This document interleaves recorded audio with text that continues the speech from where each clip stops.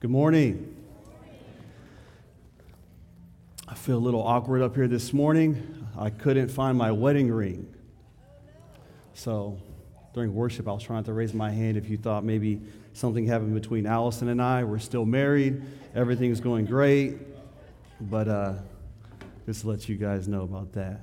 Awesome. Well, I want to welcome you guys here. My name is Brandon. I'm married. I'm one of the elders here. And so it's good to have you all. Awesome.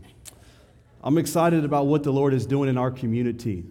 I want to encourage you to mark your calendar, March 20th, the live recording.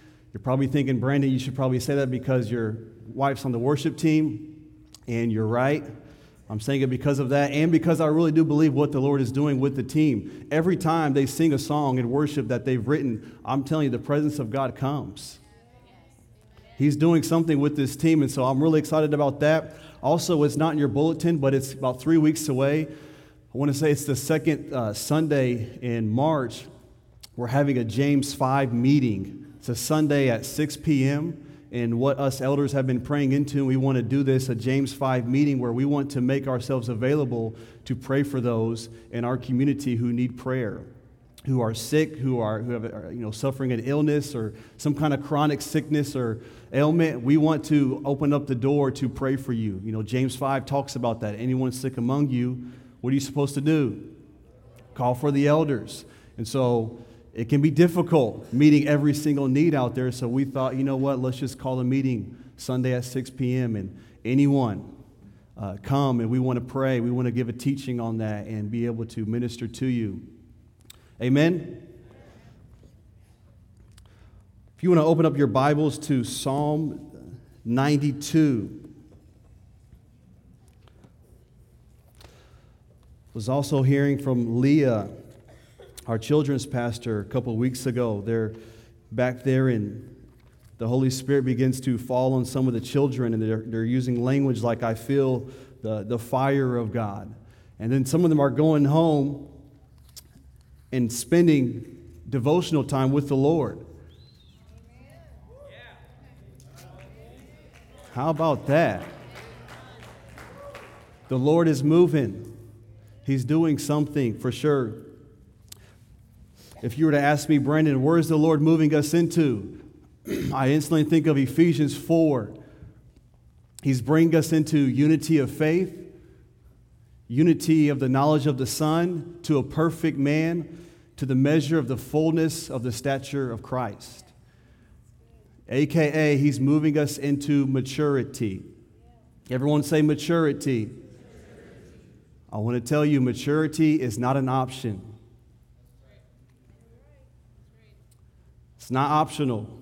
The Father wants to bring fullness in our community, and that's the direction He's moving us. So maturity is not an option. It's a good thing. This morning, I want to share a message I believe the Lord put on my heart titled, The Planting of the Lord. Psalm 92,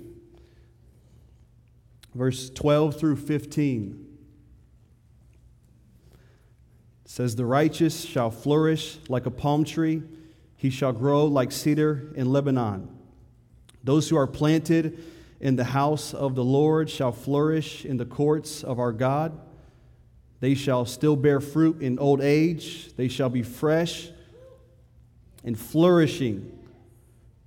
Another translation says, they shall be full of oil and green. To declare that the Lord is upright, He is my rock, and there is no unrighteousness in Him. Father, we come before You in Jesus' name this morning. And Father, we thank You for Your word. God, I pray this morning that there would be a planting of the Lord, that there would be a flourishing in the courts of our God. God, I pray that You would minister Your word to every single heart, that You would calm every fear, that You would quiet the stirrings, that You would bring about a rest to Your people. And Father, I pray that our roots would grow deep in Your house, that in Your temple we would be found ministering to You, we would be found at Your feet, And Father, I thank you that it's in your house that we can flourish. God, that in your house there's resources, there's your presence, there's you. And Father, you have everything that we need. So we come to you, Father, and we lift up your word to you. Fulfill your word this morning. God, plant us in your house. We want to flourish in your midst. We thank you, Lord, in Jesus' name. Amen. So those who are planted in the house of the Lord shall flourish in the courts of our God. In their old age they shall still bear fruit. They shall be full of oil and green. Psalm 1 talks about bearing fruit in every good season. Our leaves are green. Ephesians talks about being rooted and grounded in the love of God. Colossians says being grounded and steadfast, not moved away from the hope of the gospel. I really feel as I was praying this week in my heart that the Lord wants to come and bring stabilization. He wants to come and make sure that we are rooted and grounded in the house of the Lord. I was praying this week on Monday, and as I was praying, the Holy Spirit kind of led me to this unusual prayer, and the prayer was this: Father, show me what's in the body of this belly. Show me what's in the belly of this body. The body of this belly, wow. Show me what's in the belly of this body. Lord, show me what's in this community. And I could really sense the Father's pleasure over this community. I really believe He's pleased. One sign knowing that the Father is pleased is that His presence is here. If He withdraws His presence, you know He's not pleased. But I don't have that sense in our community.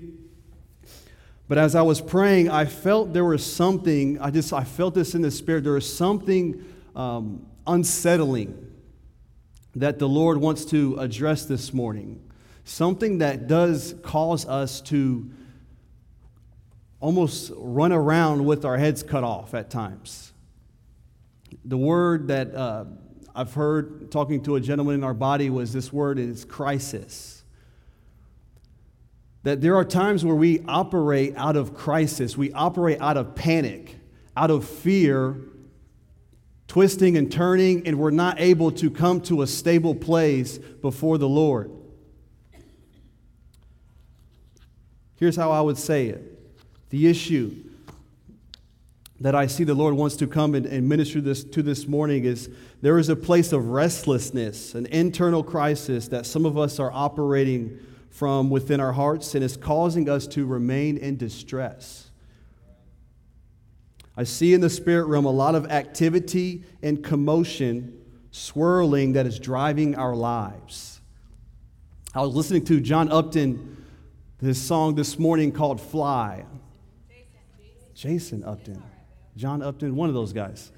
But in his song, he says something unique. He says, you've been fighting a ground war for a long time, but it's time to come up and fly. Sometimes when we are on ground combat, we're in constant fighting, warring, pushing, that we get so used to it, we don't know how to operate in any other way.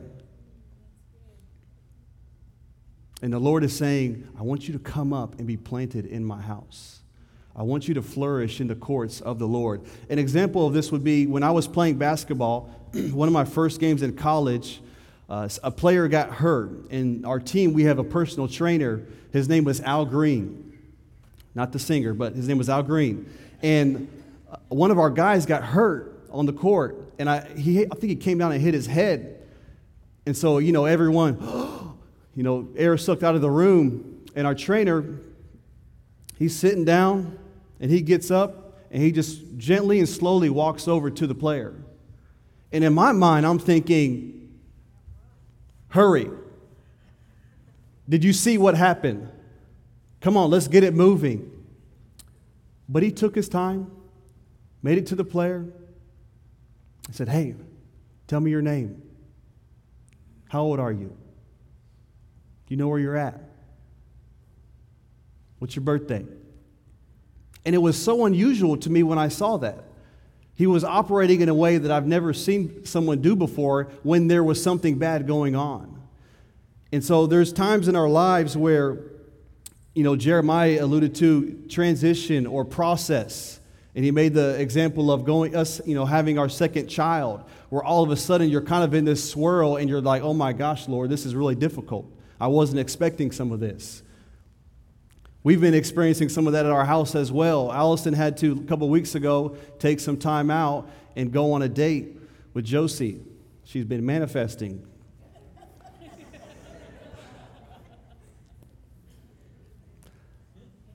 But I feel that in our body.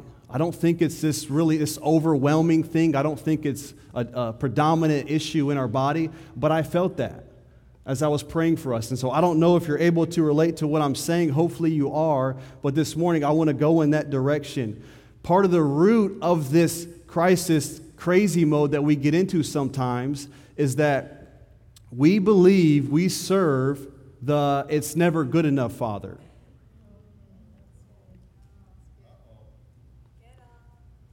Father, it's never good enough, so I just keep going and going and going and going, and we really believe it's never good enough for Him.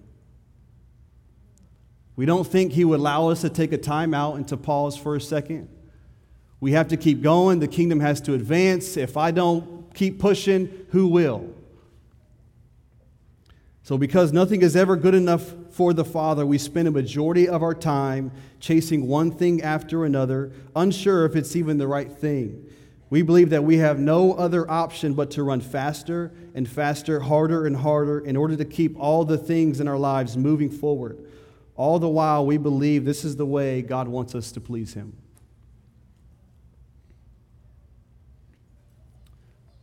And the solution is that the Lord is calling us out of that mentality and into a mentality of peace, of being a pillar in the house of God, being someone who is planted in the house of the Lord, who actually flourishes in the courts of our God.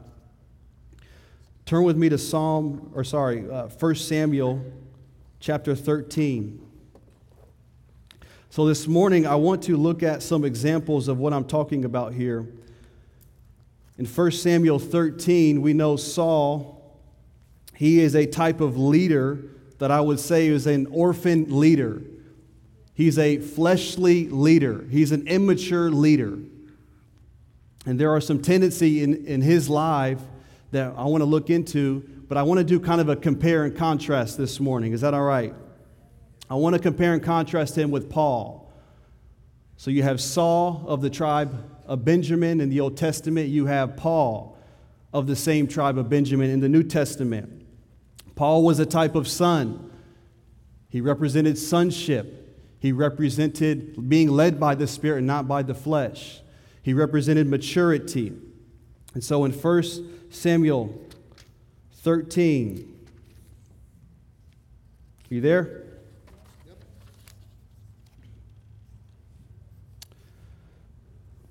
Verses 6 through 15.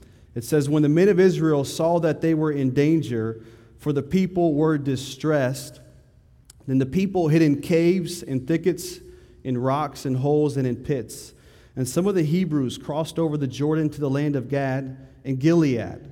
As for Saul, he was still in Gilgal, and all the people followed him trembling. Then he waited 7 days according to the time set by Samuel. But Samuel did not come to Gilgal, and the people were scattered from him. So Saul said, bring a burnt offering and peace offering here to me. And he offered the burnt offering. Now what happened, as soon as he had finished presenting this burnt offering, that Samuel came, and Saul went out to meet him, that he might greet him. And Samuel said, what have you done? Saul said, when I saw that the people were scattered from me, and that you did not come within the days appointed, and that the Philistines gathered together at Michmash, then I said, the Philistines will now come down on me at Gilgal, and I have not made supplications to the Lord. Therefore I felt compelled and offered a burnt offering. Samuel said to Saul, You have done foolishly. You have not kept the commandment of the Lord your God, which he commanded you. For now the Lord would have established your kingdom over Israel forever, but now your kingdom shall not continue. The Lord has sought for himself a man after his own heart, and the Lord has commanded him to be commander over his people, because you have not kept what the Lord commanded you. Then Samuel arose and went up from Gilgal to Gibeah of Benjamin, and Saul numbered the people present with him, about 600 people. So we're familiar with this story. Saul was just anointed as king. Samuel set him in. And this is one of the first things he does as a leader. I want to bring about 3 points that I see in the life of Saul that you can also see in the life of Paul in a positive light. So trait number 1 about the Lord planting us in the house of the Lord is this, that those who are planted in the house of the Lord are Christ-centered and not crisis-centered. Those who are planted in the house of the Lord are Christ-centered, not crisis-centered. Look at verse 12.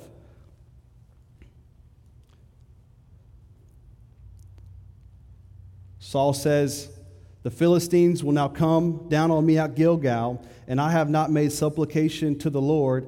Therefore, I felt, what's that word? Compelled. What did he feel compelled by? He felt compelled by everything that was going on around him. There's a crisis going on around him, and it actually exposed the crisis going on within him. One man says this, adversity is like a strong wind. It tears away from us all but the things that cannot be torn. Sometimes the Father will allow us to walk in crisis, to walk in trouble, in order to reveal what's really in us. And I believe the Lord wants to come and deliver us from a Saul mentality. That when crisis comes, we go into panic, frantic mode. That we don't know what to do, where we're going. We don't even know who we are at times. That the whirlwind around us controls us. What does Jesus say about crisis? He says in John 16, he says, you will have tribulation. We know that. But what's he say before that? I tell you these things that in me you may have peace. Do we have any sense of peace in our lives when things are swirling around us? When we're unsure, Lord, is this you or is this not you? Most of us, I think we just jump from one thing to the next. We just keep going, act like it didn't happen. And the Father is saying this morning, you need to come to me and you need some peace. You need stability. Don't keep moving forward as if nothing just happened. So Saul, he operated out of crisis. He was compelled by the crisis within. Paul in the New Testament in 2 Corinthians 5, he says this. He says, for the love of Christ compels me. So Saul led by a crisis outwardly. Paul is led by Christ within him. Christ within you, he is the Prince of Peace. My Bible says he's wonderful. He's Counselor. He's Mighty God. He's Everlasting Father. He is the Prince of Peace. The Lord spoke to me earlier this year about, and this was to me personally, and I think he wants to do it in some of us, so if it applies to you, go ahead and run with it. But he told me, and it was unusual, he said, Brandon, I'm coming after the imposter to reveal the person. And that week, I had been looking at Galatians 1, and Paul says in Galatians 1, he says, for it pleased God to reveal his Son in me. That there are times where we operate as an imposter. We're not being ourselves. We're operating out of a Saul mentality, and the Lord is saying, I want to come and reveal Christ in you. That is the answer to the crisis. That's the answer to the restlessness. It's Christ within you. There's an interesting story with Paul in Philippians 1. You don't have to go there. But in Philippians 1, that whole letter he wrote from being in jail. So that's an issue. He's in jail. And he goes on to say in this chapter 1, he says, I've realized the things that have happened to me have actually turned out for the furtherance of the gospel. But he goes on to say this, that there are people preaching the gospel out of selfishness, out of envy, out of strife, unsincerely. And then there are those who preach it out of love, goodwill, and joy. And so I'm reading that letter and I'm thinking, well, okay, Paul, some people are preaching the gospel out of selfish ambition, not sincerely. Go rebuke them. We need to confront this issue.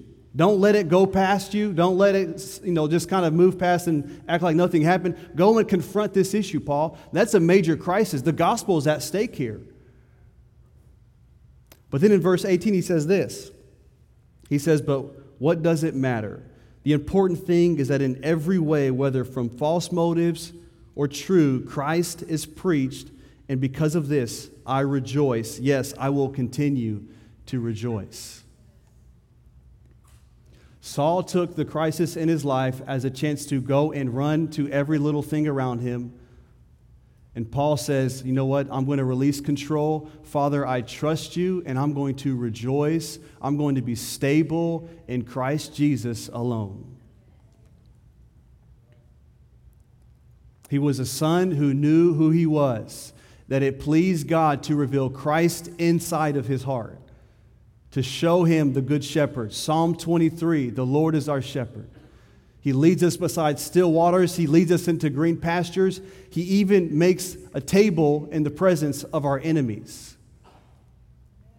I think we need a holy timeout so that the Lord could make a table for us in the presence of our enemies, in the presence of so many things around us, sitting with the Lord, letting him make the table, letting him deal with our enemies. And it even says, too, that he will anoint us with oil. It's that place of resting in the Lord, the place of peace in the Lord, that he's able to anoint you with oil. So I want to declare to us this morning, Heart of the Father will be a place that is Christ-centered and not crisis-centered. If you're a part of this community, every time you come, we're going to stand upon the rock of Christ. I understand that there are things going on around the world and the nation that we need to begin to pray about and seek the Lord about, but we will be Christ-centered, not jumping from one thing to the next and to the next. Do you believe that? Do you want that? He is the Rock of Ages. He's been through it all. He's seen it all. If we just keep our focus on him, we will be stable.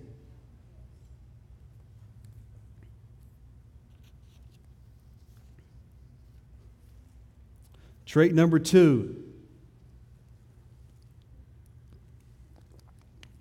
Those who are planted in the house of the Lord are prayer-centered. Everyone say prayer-centered. Not problem-centered. Let's look at Saul's life again here. Verse 12. Notice what he says. Then I said, the Philistines will now come down on me at Gilgal, and I have not made supplication to the Lord. Brandon, what's that mean? Saul is saying, I have not made time for prayer. I don't have time for that stuff. Literally does not have time for prayer unto the Lord because he's so focused on the problem. As you can see in our community, we're putting major emphasis on the place of prayer. For some of you, you may still say, man, I don't like prayer. I want to encourage you, we need to renew our minds in the Lord concerning the place of prayer because that's what he wants us to do. That's where he's calling us. Some of us got so many issues and problems in our lives that we don't have time for prayer. Well, I'm telling you, if you get in the place of prayer, all of a sudden these issues and problems begin to go away. And I'm learning too. Half the problems I see, I want to go and address, but when I actually pray, the Lord tells me, no, don't worry about it. Nope, don't worry about confronting that person. Nope, don't worry about telling that person this or that. And what do you know? The Lord deals with it. He handles the problems. So Saul was a problem-centered person. In modern-day terms, I would say this, that he was a spiritual police officer. You know those people who know everything? The spiritual police officer? Could everyone just put their hand on their chest and just go ahead and rip that thing off? All right, we don't need spiritual police officers in the house of the Lord. These spiritual police officers are really good at pointing out everyone's weaknesses. Really good. I remember when I was coaching basketball, the players came up to me and said, Coach, man, you too negative. And I'm like, what do you mean negative? I'm your coach. Like, I love you. I care about you. What do you mean I'm negative? It's like, nah, Coach, man, every time in practice, all you do is you keep correcting us. You don't ever give us any encouragement. I'm like, you don't know what he's talking about. I love him. I'm an encourager. Next thing you know, blow the whistle, let's get into practice. Next thing you know, I see something wrong, I blow the whistle, I'm about to point it out, and I'm like, oh, he's right. I see all the negative. I was literally about to jump back in and correct him. And I couldn't find any good things that were happening. They were happening, I just didn't have an eye for them. So do you see anything good happening in this community? I know we're saying yeah right now, but when we go home and so-and-so said this or said that, then the whole church is going to hell and no one is saved. And so Saul, he was a spiritual police officer. Paul in the New Testament, he was actually a physician. He was actually skilled in finding people's weaknesses, but bringing healing and restoration to them. How good are we at that as a community? Are we growing in that area? Yes, I see so-and-so's weaknesses, but guess what? I'm going to begin to pray about that. If you're not tracking with me, so in the Bible, there's these apostolic prayers that Paul prays. Really powerful. So if you're one of those police officers, here's what I'll encourage you. If you're saying, man, Heart of the Father, the preaching's not very good, that's okay. I want to tell you this. Go pray Ephesians 1 over us. God, give them a spirit of wisdom and revelation and the knowledge of you. If you think, man, this community doesn't really love very well, please, can you go pray Philippians chapter 1. He says, I pray that your love may abound still more and more in knowledge and all discernment, that you may approve the things that are excellent. If you look at Paul's ministry and his prayer life in the Bible, he doesn't focus so much on all the negatives when he's praying. He's aware of them. If anyone is aware of any issues in the church, Paul was aware for sure. You don't have to worry about that. But if you look at his prayer life and the prayers in the scriptures, what's he actually doing? He's actually praying the solution. He's actually praying the answer. Paul tells us to pray without ceasing. Saul had no time for prayer. Paul says pray without ceasing.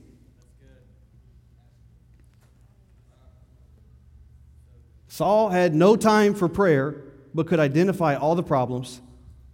Paul says pray without ceasing, and he actually carries solutions. He was able to bring about healing in someone's life. So my question for you is, how long are you willing to pray someone through their weaknesses and through their immaturity? How long will we stick with someone, a brother and sister, and pray them through their stuff? That reveals maturity in our hearts. That reveals maturity in our lives if we're willing to stick with people through that. And here's the thing. I believe as a community, we are growing leaps and bounds in the place of prayer. I do. I feel it. Even this morning as we broke up in prayer circles, you could just hear the saints praying. I love it. I'm celebrating that. It's okay, we pray on the mic, praise the Lord, but there's something about when you walk into a room and you just quiet yourself and you hear all the saints praying. The Lord is doing something. He's moving as we pray. So Saul, he was problem-centered, didn't have time for prayer. Paul says pray without ceasing, and he carried solutions. The third trait that we see, 1 Samuel chapter 13. Look at verse 11.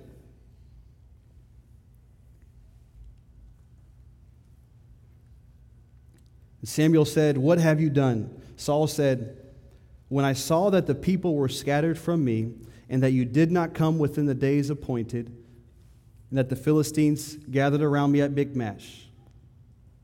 He says a phrase in here that's quite interesting. First thing Saul sees, I saw that the people were scattered from me. Those who are planted in the house of the Lord are presence-centered, not people-centered.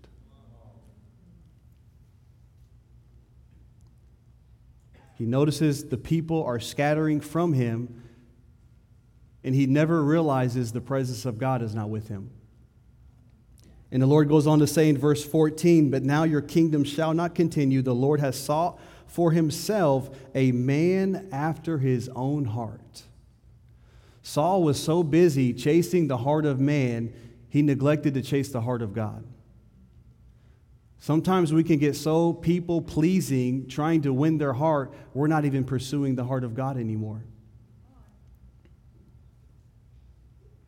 And as a community, as a church body, we want to be a place where we pursue the heart of God, where God knows that we love him and that we're for him. And in return, it will show in our relationships with people. I believe this issue with Saul was the final straw that broke the camel's back. I believe this was a major issue in the life of Saul that the Lord just could not let go. So he ends up losing the kingdom because he was so people-centered. He had no connection with the presence of God. Bob Mumford says this. He says, when the Father is not pleased, his presence gradually or abruptly withdraws. God must not be dishonored in his own house.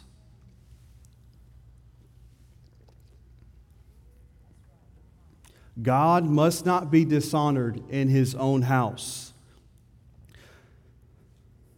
Paul says this in 2 Corinthians 5:9. He says, therefore, we make it our aim to be well-pleasing to him. So Saul sees the people scattered, and Paul says, we make it our aim to be pleasing to God. So if people are scattering, if everyone around you is running, there's drama, there's restlessness around you, we have to remind ourselves that we should make it our aim to be pleasing to the Father.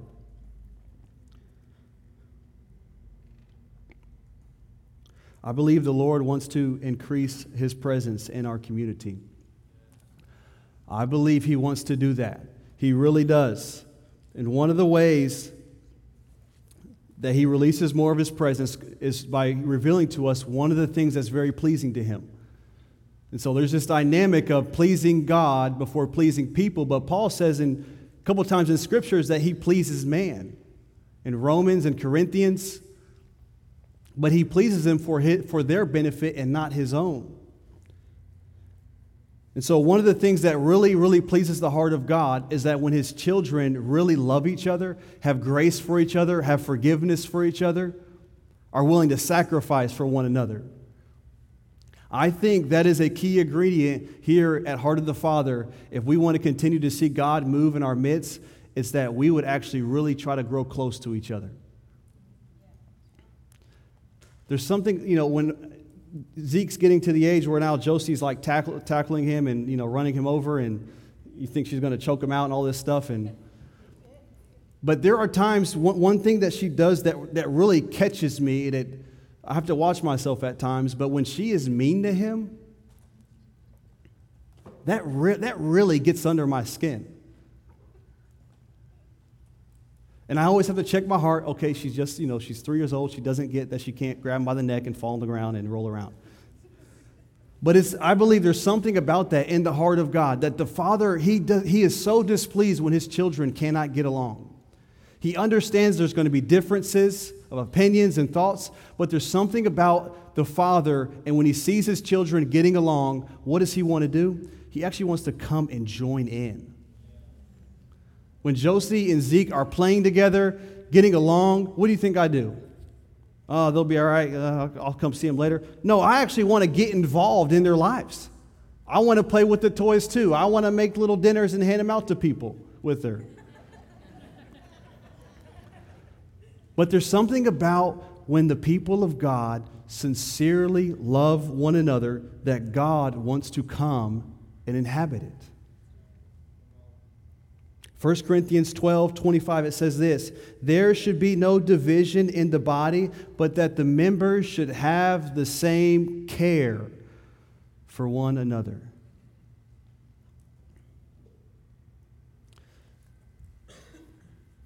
There's a story I want to read. As a staff, we've been reading through a book.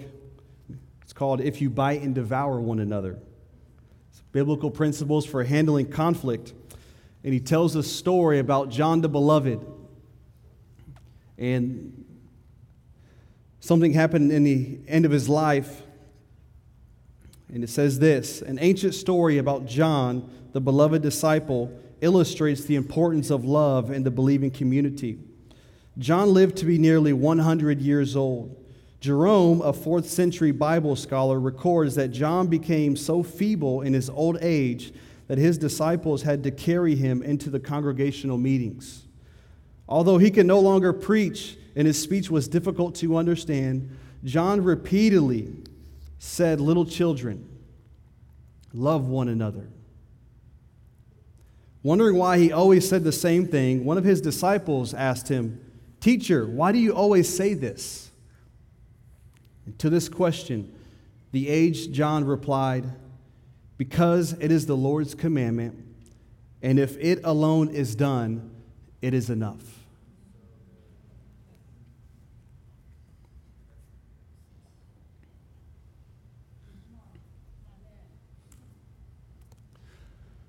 Something about being in the midst of family, that when we go through something in our lives is a little crazy, we get around other families and friends and we put that on them.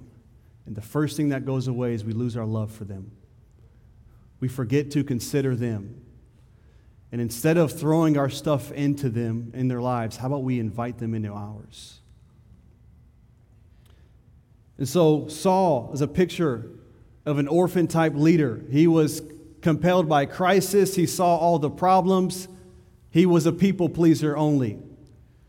But Paul, as an apostle, he's a picture of a son, of a good leader, of a mature leader, and he was Christ-centered. He was prayer-centered, and he was presence of God-centered.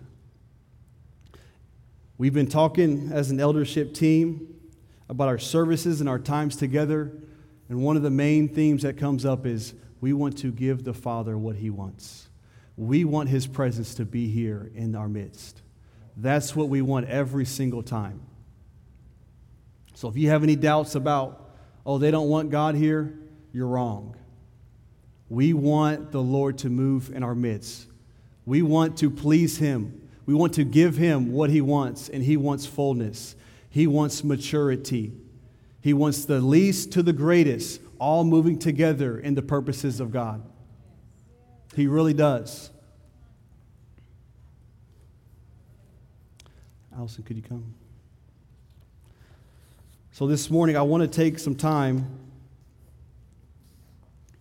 I want to take some time to pray for those of you who feel like you are caught in that crisis, that place of restlessness, and you can't seem to find the Lord. That you see crisis, you see problems, you see the people, but you can't find the presence of God. You haven't made time for prayer and sitting before the Lord. You haven't realized Christ in you and your identity in Him. The Father is calling us out of this place. He's calling us out of restlessness. He's calling us out of any swirls that we're in. And He's wanting to call us into a place where we are pillars in the house of God, that we flourish in the courts of the Lord. So can you stand with me?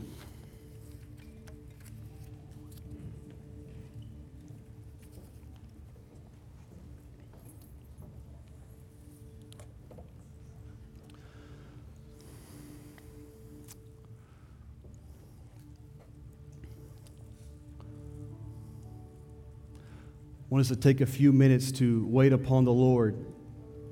And if you feel like anything I said this morning about the internal war within your heart, I want you just to begin to make your way down to the altar, and our altar team and our core team, our deacons, we want to take some time to pray with you. We want to take some time to establish peace, to help you be settled in the Lord. But let's just wait on Him for a moment, and you can feel free to make your way down here as well.